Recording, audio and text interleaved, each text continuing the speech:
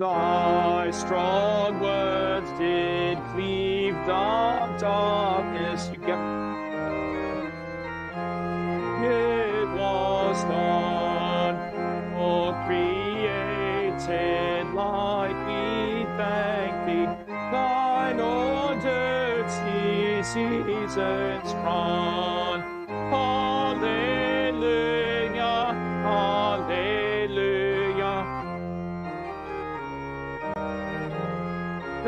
Then, hallelujah, hallelujah, hallelujah, without end. Dwelt in darkness, dark as night and deep as death, broke the light of thy salvation, breathed thine own life-giving breath. Hallelujah, hallelujah, praise to thee whom life doth send. Hallelujah, hallelujah, hallelujah, without end. Thy strong word bespeaks us righteous, speaks as thine own. Night from the cross forever beameth, all thy bright redeeming light. Hallelujah, hallelujah, praise to thee whose light doth send. Hallelujah, hallelujah, hallelujah, without end. Give us lips to sing thy glory, tongues thy mercy to proclaim, throats to shout the hope that fills us, mouths to speak thy holy name. Hallelujah, hallelujah, may the life which thou dost send fill our songs with hallelujah, hallelujah, without end. God the Father, thy Creator, to thee laud and honor be. To thee light of light forgotten,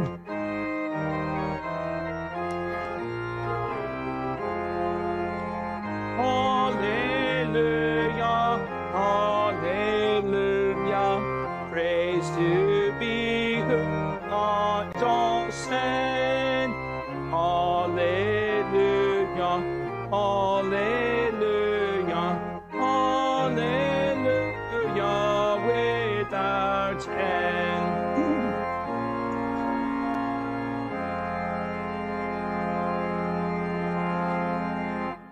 In the name of the Father, the Son, and Holy Spirit.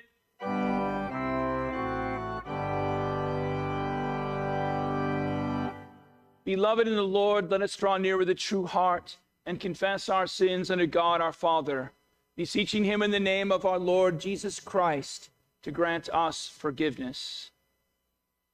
Our help is the name of the Lord.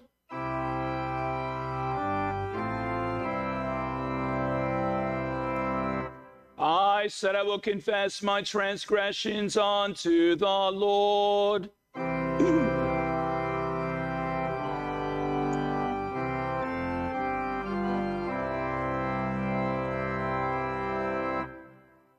Almighty God, merciful Father, I, a poor, miserable sinner, confess unto thee all my sins and iniquities with which I have ever offended thee, and justly deserved your temporal and eternal punishment. But I am heartily sorry for them, and sincerely repent of them. And I pray thee of thy boundless mercy, and for the sake of the holy, innocent, bitter sufferings and death of thy beloved Son, Jesus Christ, to be gracious and merciful to me, a poor, sinful being. Upon this your confession, I, by virtue of my office as a called and ordained servant of the word, announce the grace of God unto all of you. And in the stead and by the command of my Lord Jesus Christ, I forgive you all your sins. In the name of the Father, and the Son, and the Holy Spirit.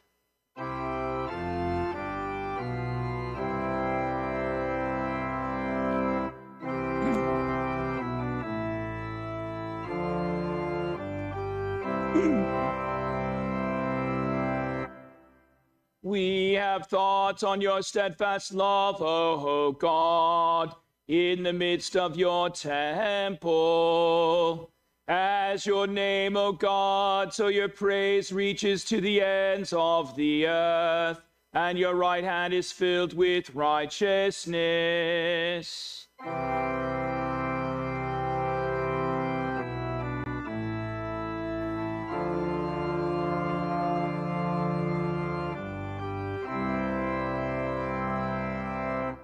Within her citadels, God has made himself known as our fortress.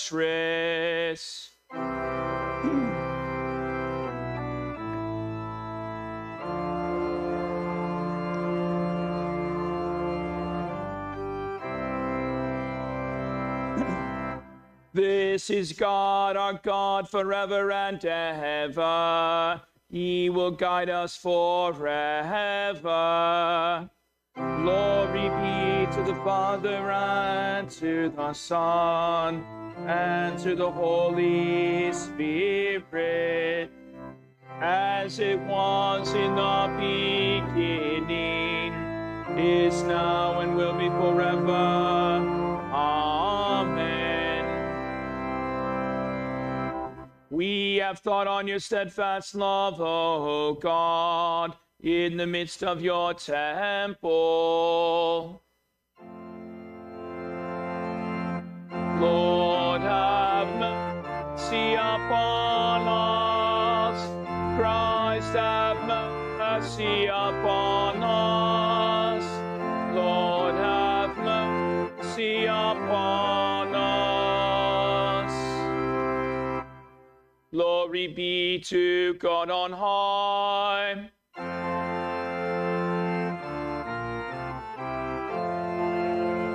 We praise thee, we bless thee, we worship thee, we glorify thee, we give thanks to thee for thy great glory.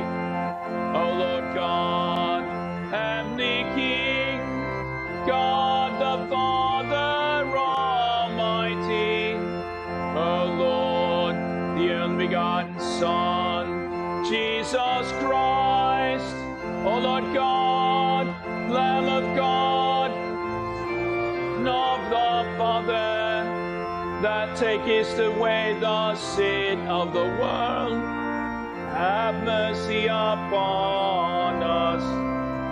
Thou that takest away the sin of the world, receive our prayer. Thou that sittest at the right hand of God the Father, have mercy upon us.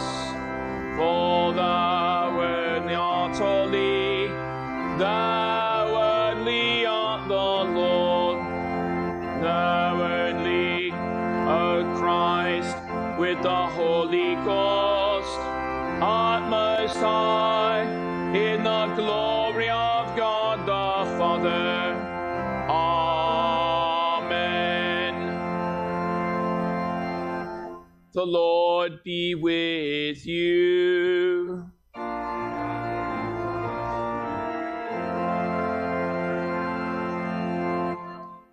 Let us pray. Grant us, O Lord, the Spirit to think and do always such things as are right, that we, who cannot do anything that is good without you, may be enabled by you to live according to your will. Through Jesus Christ, your Son, our Lord, who lives and reigns with you in the Holy Spirit, one God now and forever.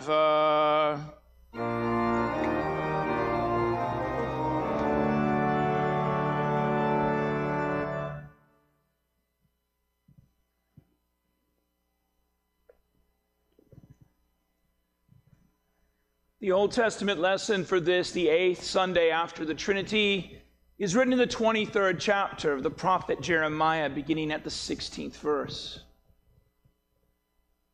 Thus says the Lord of hosts, do not listen to the words of the prophets who prophesy to you, filling you with vain hopes. They speak visions of their own minds, not from the mouth of the Lord. They say continually to those who despise the word of the Lord, it shall be well with you. And to everyone who stubbornly follows his own heart, they say, no disaster will come upon you. For who among them has stood in the counsels of the Lord to see or hear his word? Or who has paid attention to his word and listened? Behold, the storm of the Lord, wrath has gone forth, a whirling tempest. It will burst upon the head of the wicked. The anger of the Lord will not turn back until he has executed and accomplished the intents of his heart. In the latter days you will understand it clearly. I did not send the prophets, yet they ran. I did not speak to them, yet they prophesied. And if they had stood in my counsel, then they would have proclaimed my words to my people, and they would have turned from them, from their evil way, and from the evil of their deeds. I am a God at hand, declares the Lord, and not a God afar off.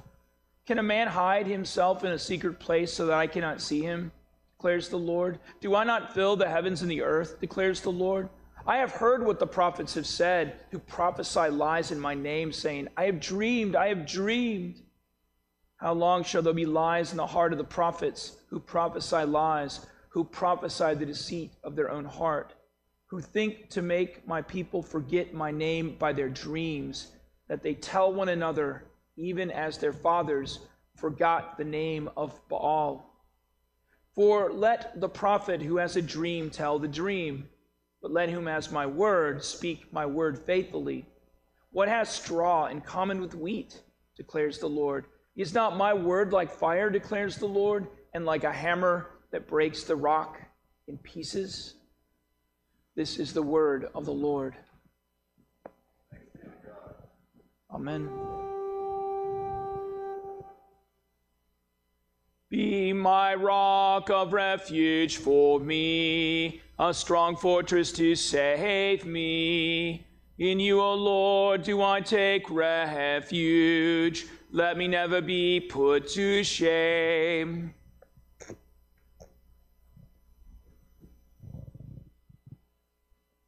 The epistle lesson is written in the 20th chapter of the Acts of the Apostles, beginning at the 27th verse.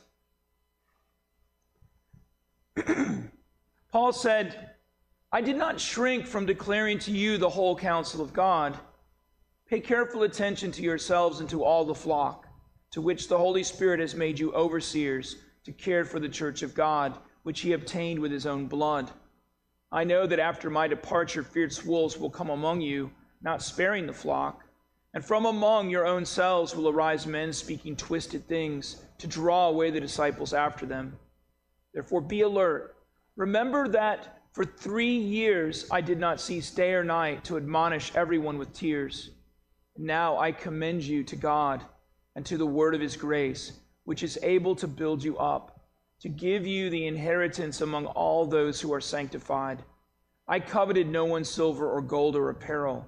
You yourselves know that these hands ministered to my necessities and to those who were with me. In all things I have shown you that by working hard in this way, we must help the weak. Remember the words of our Lord Jesus, how he himself said, it is more blessed to give than it is to receive. And when he had said these things, he knelt down and prayed with them all. And there was much weeping on the part of all. They embraced Paul and kissed him, being sorrowful most of all because of the word he had spoken. And they would not see his face again, and they accompanied him to the ship. This is the word of the Lord. Amen.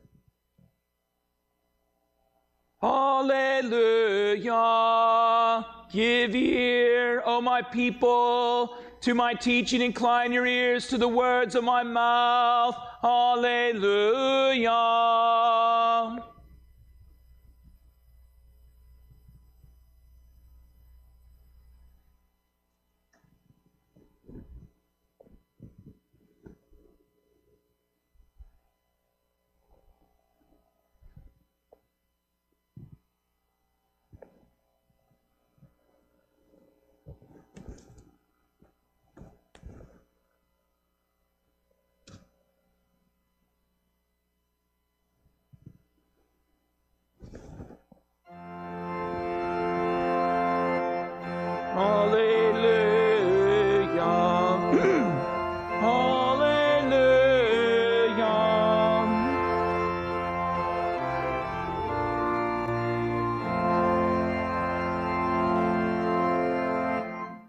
The Holy Gospel is written in the 7th chapter of St. Matthew, beginning at the 15th verse.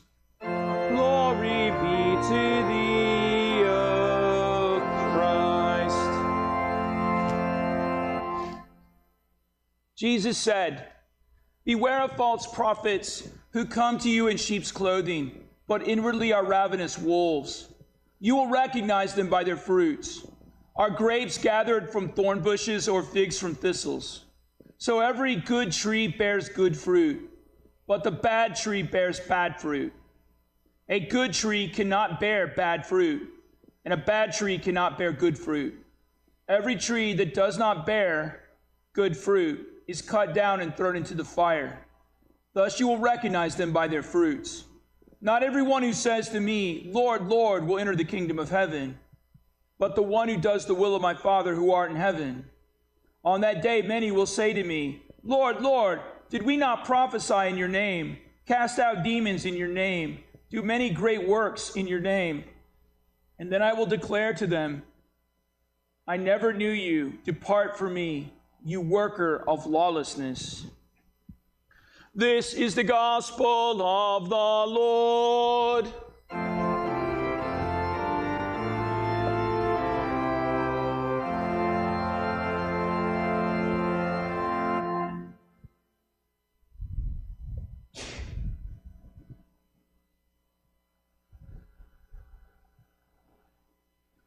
I believe in one God, the Father Almighty, maker of heaven and earth, and of all things visible and invisible, and in one Lord Jesus Christ, the only begotten Son of God, begotten of his Father before all worlds, God of God, light of light, very God of very God, begotten, not made, being of one substance with the Father, by whom all things were made, who for us men and for our salvation came down from heaven and was incarnate by the Holy Spirit of the Virgin Mary, and was made man, and was crucified also for us under Pontius Pilate.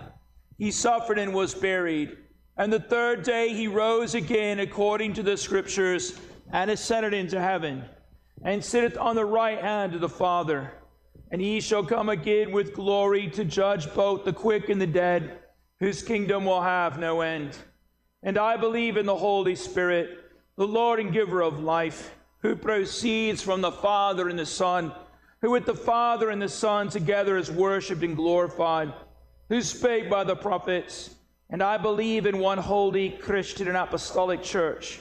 I acknowledge one baptism for the remission of sins, and I look for the resurrection of the dead and the life of the world to come. Amen.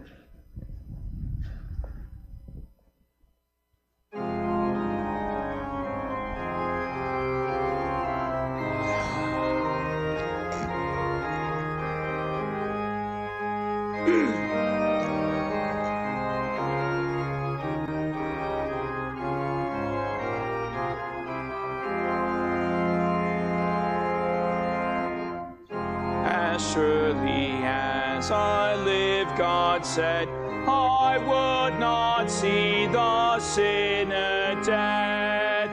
I want him turned from error's ways, repentant, living endless days. And so our Lord gave this command, go forth and preach in every land. Bestow on all my pardoning grace, who will repent and mend their ways. All those whose sins you thus remit, I truly pardon and acquit. And those whose sins you will retain, condemned and guilty shall remain. What you will bind, that bound shall be. What you will loose, that will be free. To my dear church the keys walk it, to open, close the gates of heaven. The words which absolution give are his who died that we might live. The minister whom Christ has sent is but his humble instrument. When ministers lay on their hands, absorbed by Christ the sinner stands. He who by grace the world believes, the purchase of his blood receives.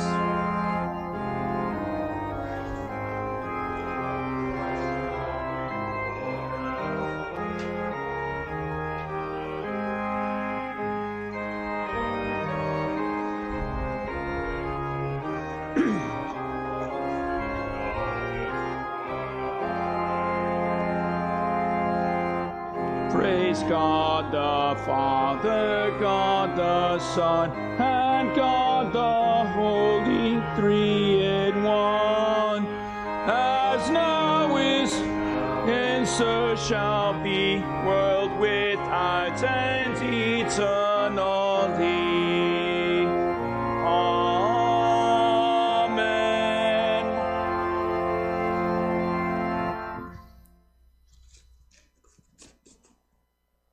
In the name of the Father, and the Son, and the Holy Spirit. Beware of false prophets. Come to you in sheep's clothing, but inwardly are ravenous wolves. You will know them by their fruits. Do men gather grapes from thorn bushes or figs from thistles? So every good tree bears good fruit, but a bad tree bears bad fruit. And religiously, philosophically, and politically speaking, he should be called a prophet. His ideas and his political and social and religious theories have been embraced with religious fervor by his adherents over the last almost 200 years.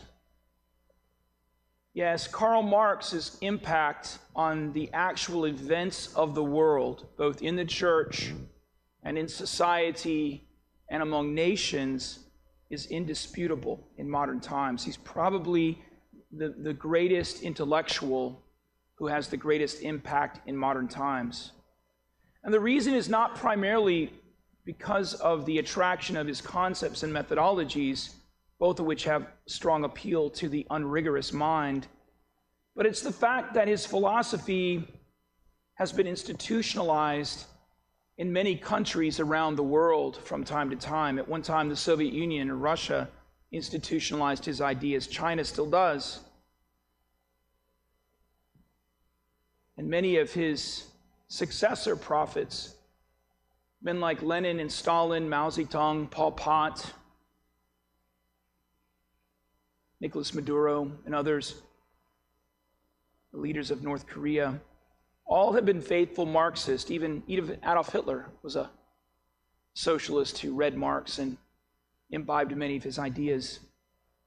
And so the impact of this prophet, this modern day prophet, has had great impact on our world, and it still is today. In fact, many in America today want to take Marx's ideas and apply them to society and public policy and even the church, even the Missouri Synod Church.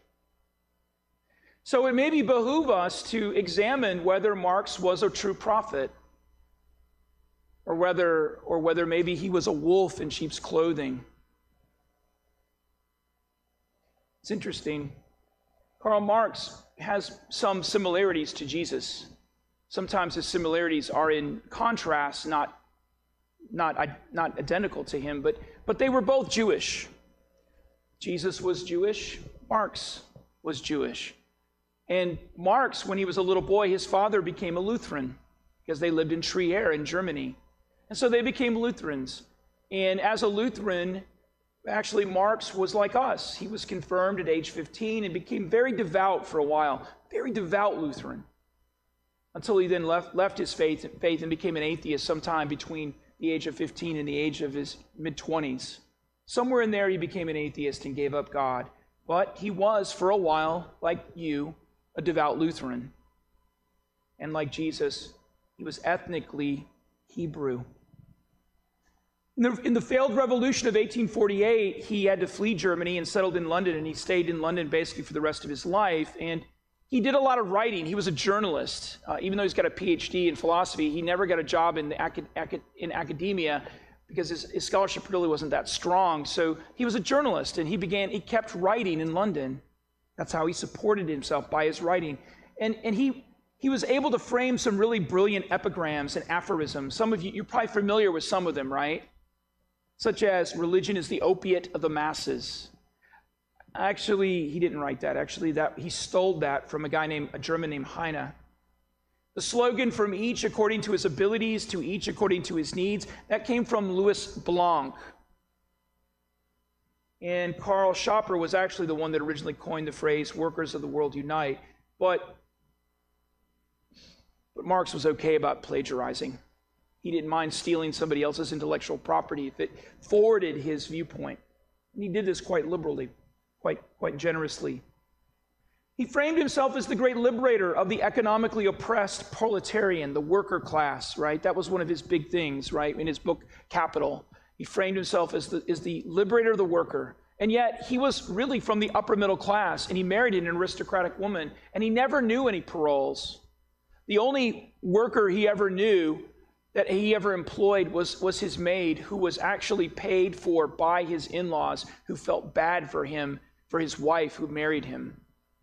And he treated her very rudely and very unkindly. So the only proletarian he ever knew was one he misused and abused. But what about his scholarship? I mean, he's a great scientist, right? Wasn't he a great scientist? Well, again, that's not true. Chapter 8 of his book, Das Kapital, is a deliberate and systematic falsification to prove a thesis which an objective examination of the facts shows to be untenable. And his crimes against scholarship are fourfold. He uses out-of-date material because the up-to-date material at that time did not favor his ideas. He selected only sources only industries whose conditions were particularly bad, as typical of all capitalism. And then thirdly, he used biased, non-objective sources who viewed capitalism by nature as incorrigible. And finally, probably in my opinion, the greatest sin academically was he was unwilling to do his own research. He never left his little writer's garret there in London to go investigate what a factory actually looked like, or a coal mine actually looked like, or what the farmer actually went through. It's too lazy. Structurally dishonest. So if his academic fruits are bad, his personality, what about it? Was it any better? Because, Jesus says that Jesus is the way, the truth, and the life, and no one comes to the Father but through him, right? And so Jesus is very clear with us that anybody who tells lies should be suspected of a tree that produces bad fruit. In fact, In fact, when you look at plagiarism and you look at the intellectual dishonesty of his works, this really recalls, to me at least, a comment made by Jesus in John 8, where Jesus was talking to a group of men who tended to lie a lot. And he said to them in John 8:44, "You are of your father the devil, for his deeds you do. He was a murderer from the beginning and does not stand in the truth because there is no truth in him. When he speaks a lie, he speaks from his own resources, for he is a liar and the father of lies." And note that Jesus connects dishonesty with murder. Well, has Karl Marx's philosophy, has his prophecies, because he really was an eschatological prophet in the material world, has his prophecies led to anybody dying?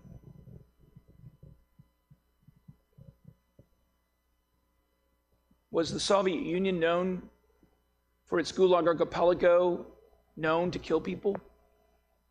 Only about maybe 60 million, maybe, of its own people. How many has China killed? We don't know.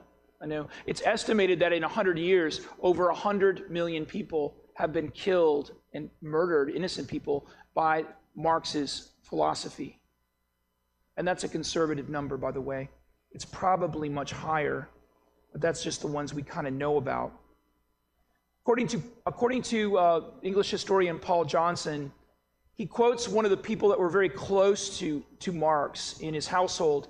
And this person says, and I quote, "His taste for violence, his appetite for power, his inability to handle money, and his tendency to exploit those around him was continual."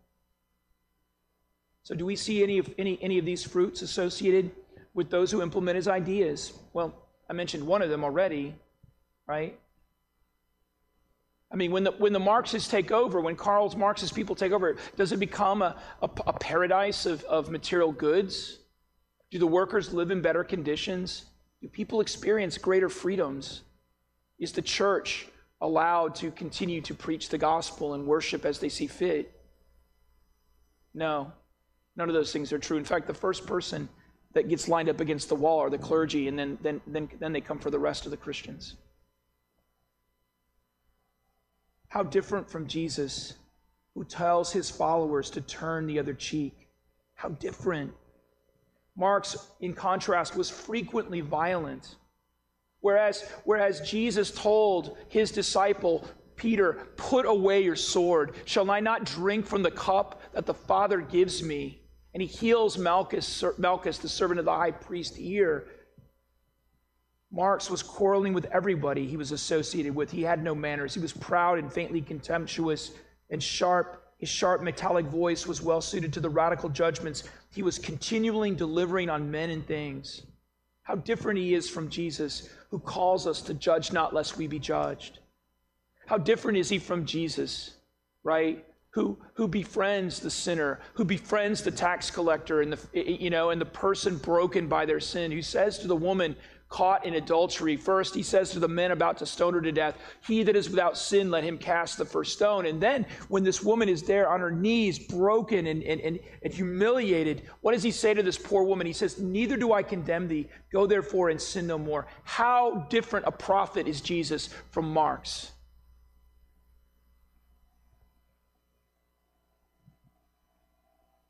No, instead of condemning, which Marx continually did, Jesus always was forgiving and calling us to forgive each other as God has forgiven us. Christ is the one who calls us to love our neighbor as we love ourselves, not condemn our neighbor and have them arrested and put in a gulag. In fact, in Romans 13, Jesus tells Christians through St. Paul to be subject to the governing authorities, for there is no authority except from God, and the authorities that exist are appointed by God. Therefore, whoever resists the authority resists God. In other words, the Christian is called upon by God to be a good citizen.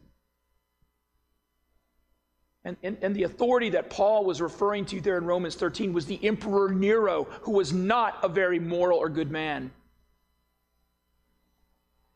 By contrast, Marx declares, "We are ruthless, and we ask for no quarter from you. And when our turn comes, we shall not disguise our terrorism."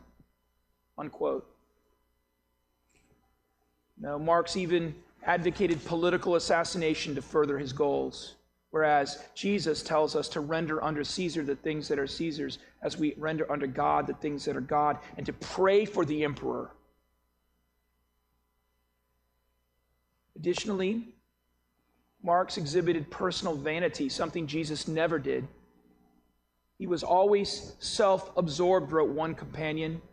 The feelings of others never had much interest or concern for him. The acquisition of personal power was the aim of all his endeavors. In fact, Bakunin, who was very close to Marx for many years, says the final judgment on Marx is that Marx, and I quote, does not believe in God, but he believes much in himself. He makes everyone serve himself. His heart is not full of love, but of bitterness, and has very little sympathy for the human race. When you understand this about this prophet of the secular world, it makes sense now why there's killing fields in Cambodia and gulags in Soviet Russia and death camps created by the National Socialists of Germany. Because he just has very little sympathy for the human race. How different from Jesus. Jesus who wept over Jerusalem and said, Jerusalem, Jerusalem, how many times I would have gathered you as a hen gathers her chickens and you would not. How different from God the Son, Jesus Christ, who is incarnate of the Virgin Mary and made man to die for us so that we who are dead might live. How different is Jesus of Nazareth from the other Jewish man called Karl Marx, who, being in the form of God, did not consider it robbery to be equal with God, but rather made himself of no reputation, taking the form of a slave and coming in the likeness of men. And he, Jesus, humbles himself and becomes obedient to death, even death on a cross. What a contrast between these two prophets.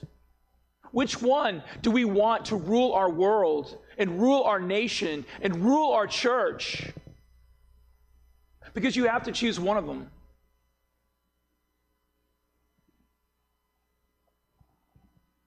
Now, Jesus was so different.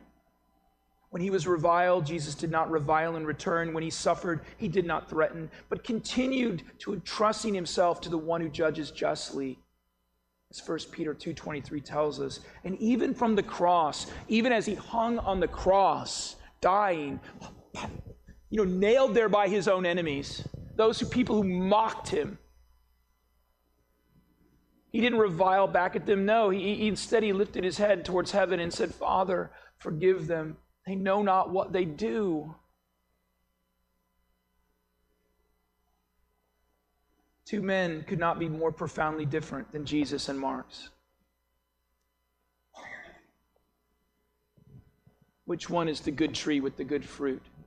Which one is the bad tree with the bad fruit? Right? No. Unlike Karl Marx, who advocated murder, who was a liar, who was an abuser, who was somebody that manipulated people and took advantage of them, whose ideas have taken the life of more than 100 million people, Jesus Christ has come to give us life and to give it to us abundantly. He died so that we might have eternal life. He came to rescue us from the great enemies of sin, death, and the devil. Yes, that's what Christ came to do. He didn't come to unleash upon us some utopian nightmare. He came to give us the reality of everlasting life, the reality of paradise that comes after this veil of tears we call the world. Now, some of you might be thinking that I'm engaging in political philosophy today. I'm not. Because these ideas will absolutely impact the church as they have in every other country that's adopted them. No, I'm not defending capitalism. I think the love of money is the root of all kinds of evils, and any political ideology that fails to love God with all its heart, mind, and soul and refuses to love the neighbor as they love themselves is wrong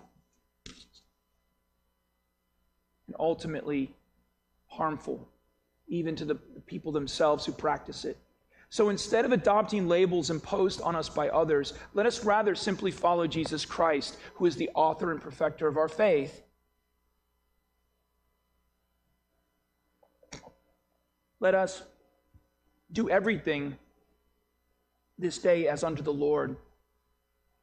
Let us love God and love our neighbor, so that our work, whatever that work is, will always be truthful and honest and loving. Let us love our neighbors, as I said, as we love ourselves, so that the world will know we follow Christ by Jesus' good fruits manifesting themselves through us. Because you see, one thing Jesus makes really clear in today's gospel lesson for the 8th Sunday after the Trinity is that not everyone who says to me, Lord, Lord, shall enter the kingdom of heaven, but he who does the will of my Father who art in heaven. Now, what is the will of our Father who art in heaven?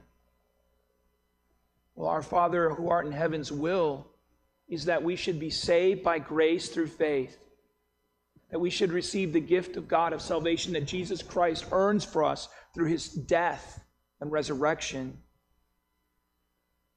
Christ Jesus also wants us to not forsake the assembling of ourselves together in worship, even in a pandemic, but rather that we confess our sins and that we receive absolution, that we hear his word and learn it and call upon it so that we are saved. And finally, that we are born again of water and the Spirit through the miracle of holy baptism, and that we come to his altar and take and eat and take and drink his true body and blood given and shed for us for the forgiveness of our sins. That's the will of God the Father who art in heaven for us. And if any political philosopher or prophet or angel or even a Missouri Synod pastor teaches a different gospel than the one the apostles brought to us, then let him be anathema. In the name of Jesus, amen.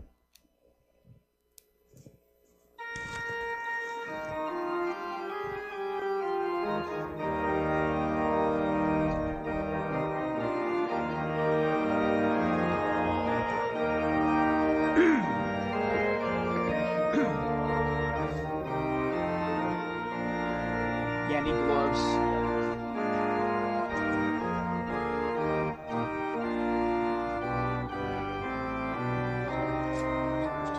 Thank you, sir.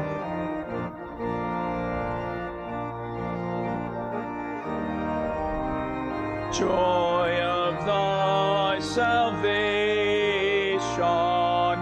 and up.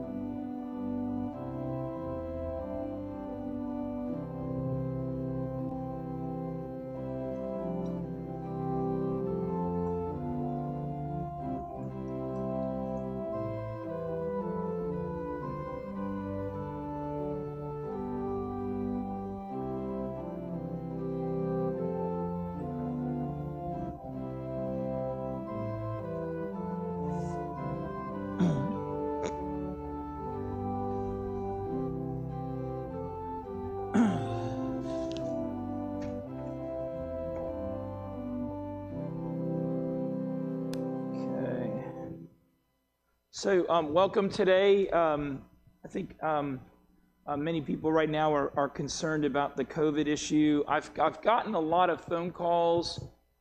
Take this off so you can hear me better. I've gotten several phone calls during the week inquiring as to which members are sick, and there's a lot of rumors going around about who's sick and who isn't. Right now, we only have 2 members in the hospital, and one is Ben Simmons, who may go home today, and the other one is Vi Johnston, who's still in the MICU at Thomas. Pray for both of them, especially for Vi, as her condition has not worsened, but it has not gotten better at all either since yesterday. A lot of people are reaching out and calling families where they have sick members or texting them. Please do not do that. If you need to know something, you can check with me or Julie through the church, because we're talking to the families also. But Melissa was in the hospital for 6 days, and she got a lot of texts from people. She appreciated that, but at the same time, she did not have the energy to reply to them. And so, and the families just don't know what's going on. My wife was in the hospital for 6 days. I talked to one nurse one time in 6 days. They just don't have any answers for you. So please, just kindly pray for them and give them space. And if you want to know what's going on, you can certainly reach out to me. And if anybody knows something, probably I do, or I can find out, and we'll flow the information to you. But, really, it's just not helping them, okay? And I just want to let you know. The second thing is, I've had several people this week reach out to me and very emphatically ask me to push for you getting vaccinated if you're not. Okay, that is not my lane. My lane as your pastor is not to tell you what kind of medical care you should or should not have. I just want to make that really clear. If you want to ask me what I've done, I'll tell you, I got vaccinated, okay? I did. If you want to get vaccinated, you need to talk to your doctor. You do not make your medical decisions based on consultations with your priest, pastor, or rabbi. You talk to your medical professional. He will recommend to you what course of action is best for you, given your situation, okay? I just want to make that really clear. I mean, you need to talk to your doctor about those kind of medical decisions. That is not my role to tell you what not to or not to do. Now in the church, we're for a while this thing is heating up, we're not gonna cancel services, but we are gonna ask you maybe to wear a mask or to socially distance, wash your hands, and that kind of thing. And we're putting the gloves back on and the mask back on for communion, and we rinse the cups between each chalice with Everclear. The chalices are sterling silver. They're biologically inhibit viruses and bacteria. The wine is also antibiotic. It doesn't allow that kind of stuff because of the tannins in the red wine, etc. So we're doing our level best to make communion a safe experience for you. Rest assured, we're going to be careful, but we just ask you to be patient. God has not given us a spirit of fear. There's a lot of fear in our parish right now, and it's just, I understand it, but I want you to understand also that we are trying to do our level best to keep you safe in this place. The air is washed with ultraviolet light, and it also has ozone in it to kill bacteriological agents. So that's going on right now, and we leave the fan continually on during service. Okay? Just want y'all to know that. Thank you. Lord be with you. By the way, the 2 members, like I said, I think I told you already, Vi Johnston is still in the hospital, right? And Ben Simmons may come home today, but we'll pray for him as well. Lord be with you.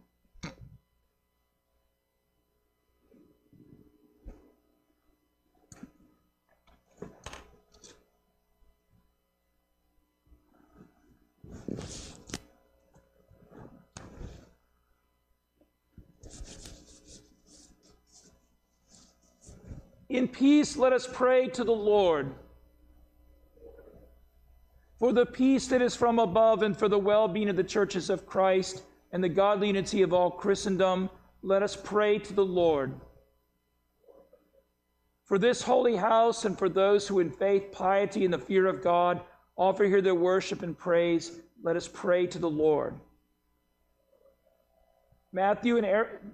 For Matthew and Eric, our shepherds and bishops in Christ, for all pastors and teachers and all people, let us pray to the Lord. For our nation, all our people, for our president and Congress, our governor and legislature, our judges and magistrates, and all who serve in public office, let us pray to the Lord. For the sick and the sorrowing, for those who mourn, for those who are in need and distress, for the homebound and the infirm. Especially we pray this day for Bob, for Jackie, for Eddie, for Norma, for Kim, Suzette, Sandra and Bill, for Hunter and Martin and Chris and Gail, Therese and Marion, for Clayton and Meredith, James and George, for Larry Dean, for Earl and Suzette, for Bob and Mallory, Mark and Hank, Sandy and Megan, Isaac and Haley and Marilyn. We pray for Martha and John, Patty and Cecil, Michelle and Carl, Karen and Jimmy, Tina and Ainsley and Richard and Kevin, for Ron and Mary Ellen, Brian and Natalie, for Thelma and Jesse, Ralph and Theo, Easton and Janice, Doug and Fallon, Colby and Jamie and Audra and Francis. We pray also for the families of our parish who mourn, especially the Bird and Ulrich families, Parsons family, the Givens family, the Miles family, the Ellis family, the Smith and Overy families, the Nealon family, the Niece and Barbie families. We also pray for all those serving in our country's armed forces, especially for Riley, Paul, Turner, Paul, Hayden, and Mike. And we pray for all of our university students, including Colleen and Noah, Harrison and John, Katie and Dylan, Audrey and Dylan, Sarah, Olivia, Jason, Jacob, Minnie, and Emma. We also pray, Heavenly Father, for those to whom death is drawing near and for us all, that when our last hour shall come, we may depart this life in the confidence of the sure faith, the consolation of a right, devout, and holy hope, and in the communion of Christ's holy church. Let us pray to the Lord. Recalling those who've gone before us in the faith and rejoicing to share with them the Sabbath rest which Christ has won for his people, that together with them we may be found faithful in the day of judgment and rejoice in the day of the resurrection of the dead. Let us pray to the Lord.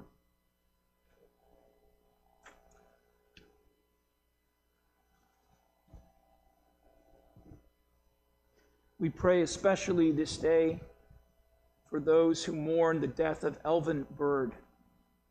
Have compassion, O Lord, upon all who mourn the death of Elvin Bird, upon all who are lonely and desolate because of his absence among us. Be thou their comforter and friend. Give unto them such earthly solace as thou seekest to be best for them, and bring them to a fuller knowledge of thy love, and wipe away all their tears for the sake of Jesus Christ, thy Son, our Lord, who lives and reigns with thee in the Holy Spirit, one God, now and forever. Let's also pray for those who are sick, especially for Ben and also for Miss Vi and all others who are in hospital with COVID or any other ailment. Almighty and everlasting God, the eternal salvation of them that believe, hear our prayers on behalf of thy servants, Ben and Vi, and all others who are sick with various ailments, both in our parish and outside of it. We implore thy aid and mercy for all of them, that they would be restored to their former health, that they may render thanks to thee in thy church. We ask this through the merits and mediation of Jesus Christ, thy Son, our Lord, who lives and reigns with you in the Holy Spirit, one God, now and forever. Amen. We also pray for Stacy Forbes, a friend of Kim Clay's, who is also being treated at UAB in Birmingham for COVID. Lord God, Heavenly Father, look down from heaven, visit, relieve, and behold thy servant Stacy, for whom we offer up our supplications. Look upon her with the eyes of thy mercy and give her comfort and sure confidence in thee. Defend her from the dangers of the enemy and keep her in perpetual safety and peace.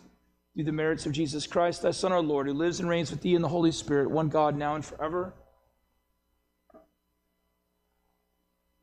Amen.